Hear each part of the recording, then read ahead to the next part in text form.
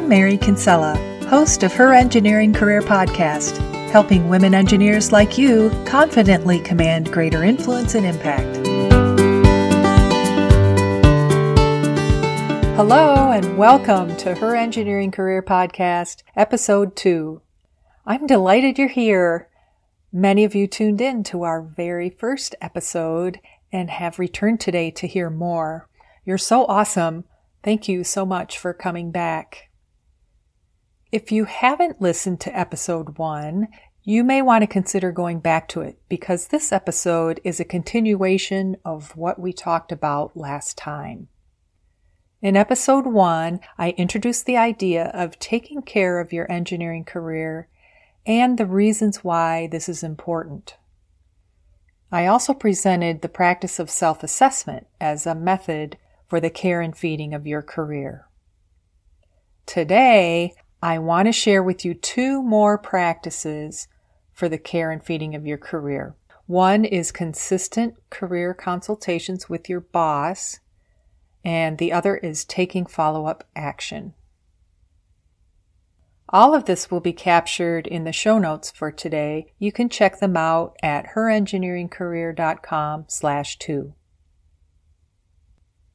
So the first practice I'm introducing today is maintaining consistent consultations with your boss. A good boss will prioritize helping their people learn, grow, and advance. They'll want you to have a plan and help you figure out how to execute it. You can reasonably expect that this is part of your boss's responsibility and that they will follow through on it. Unfortunately, not all bosses are good bosses. I've had my fair share of not so good bosses. Some of them are just not tuned in to helping their people succeed. And what often happens in engineering is that good engineers get promoted into supervisory positions. But not all good engineers really make good supervisors, especially if they don't get proper training. So if your boss is lax about meeting with you regarding your career, you have to be the one to request their time. Even if you do have a boss that proactively schedules career consultations with you, they may only do this around annual review time. That's pretty typical.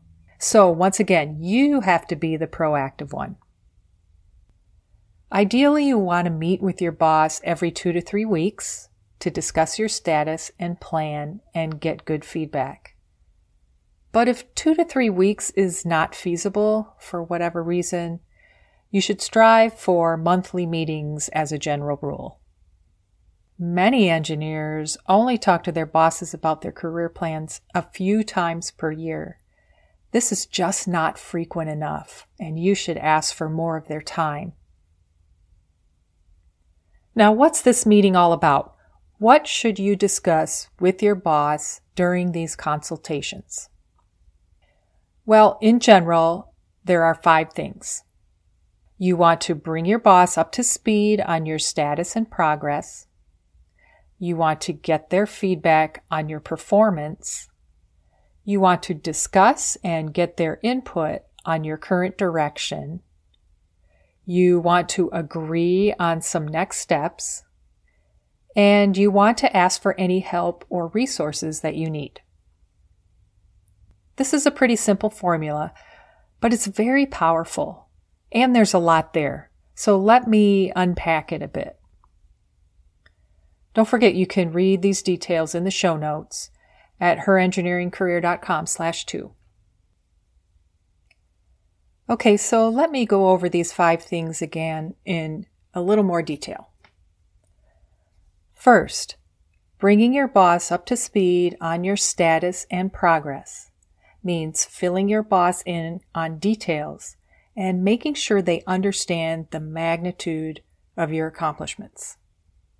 Bosses are busy and they don't always notice everything you do. So you have to tell them what you're doing and how it's making an impact.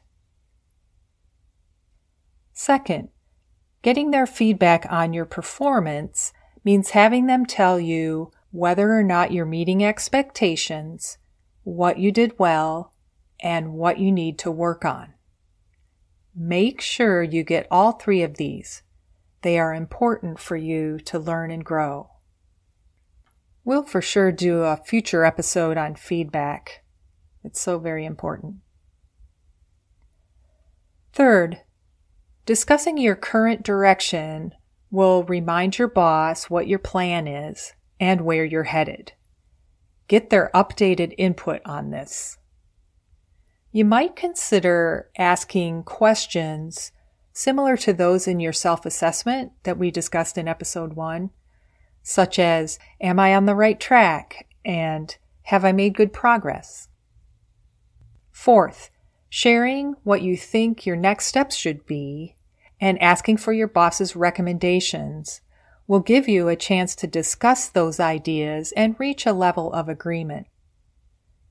If possible, the two of you should be on the same page regarding your next steps. That way you'll get more support. And fifth, this meeting is a prime opportunity to ask for any help or resources that you need. Don't hesitate here. Ask for what you need and want. And that's another topic we'll address in a future episode. If you can consistently maintain these types of career consultations with your boss, it will help you tremendously. There will be greater clarity between you, and expectations, both yours and your boss's, will be more realistic. You'll be much more comfortable with your career plan and prospects, and your boss will love that you're keeping management informed. The last practice I'll share with you in the care and feeding of your engineering career is taking follow-up action. That is, incorporating your new insights and ideas into your career plan. After you've done your self-assessment and had that career consultation with your boss, determine what your action items are and follow through with them. In this way, you keep yourself challenged and you keep your career energized and moving forward. What might these action items be? Well, any number of things really, depending on your vision, your plan, your assessment, and your discussion with your boss. Let me give you several examples. You might find someone to mentor you on a particular topic or issue. You might sign up for and schedule some needed training. Maybe investigate other projects you'd like to work on. Talk to a coworker who knows all about the system that you need to learn. Apply for a position at the next level, or get yourself on a meeting agenda to present your project. Revise your vision or plan as necessary. This is not an all-inclusive list, of course, but you get the idea. The trick here is to set aside the time to do your career discussion follow-on actions so that you don't get re-immersed into your daily work and forget all about them. It's easy to put them lower on the priority list, but they are just as important as your everyday job. In these first 2 podcast episodes, I've presented a kind of a framework for attending to your career. I encourage you to do your best with it. It's not going to be perfect. It may take a few rounds before you get comfortable with it, and sometimes it'll be challenging to work it into your schedule, and that's okay. Do your best, and you will soon and forever reap the benefits. Let's recap, shall we? Today we continued discussing the care and feeding of your engineering career. I presented 2 more practices for a total of 3 practices for tending to your career on a periodic basis. In addition to self-assessment, which was presented in episode 1, we reviewed consistent career consultation with your boss and taking follow-up action. And we examined what each of those practices might include. If you'd like to focus in on implementing these practices for tending to your career, or focus on another issue you're facing, consider signing up for a 90-minute strategy session with me. Simply go to my website, herengineeringcareer.com, and click the link to book a strategy session. You'll be guided through the application steps. I hope these insights have been helpful for you today.